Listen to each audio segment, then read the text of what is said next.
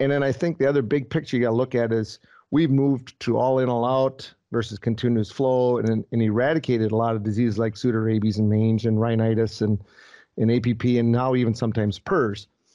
But that still doesn't mean we can't ignore the trends in the industry, and we just need to investigate each of those, drill them down accordingly.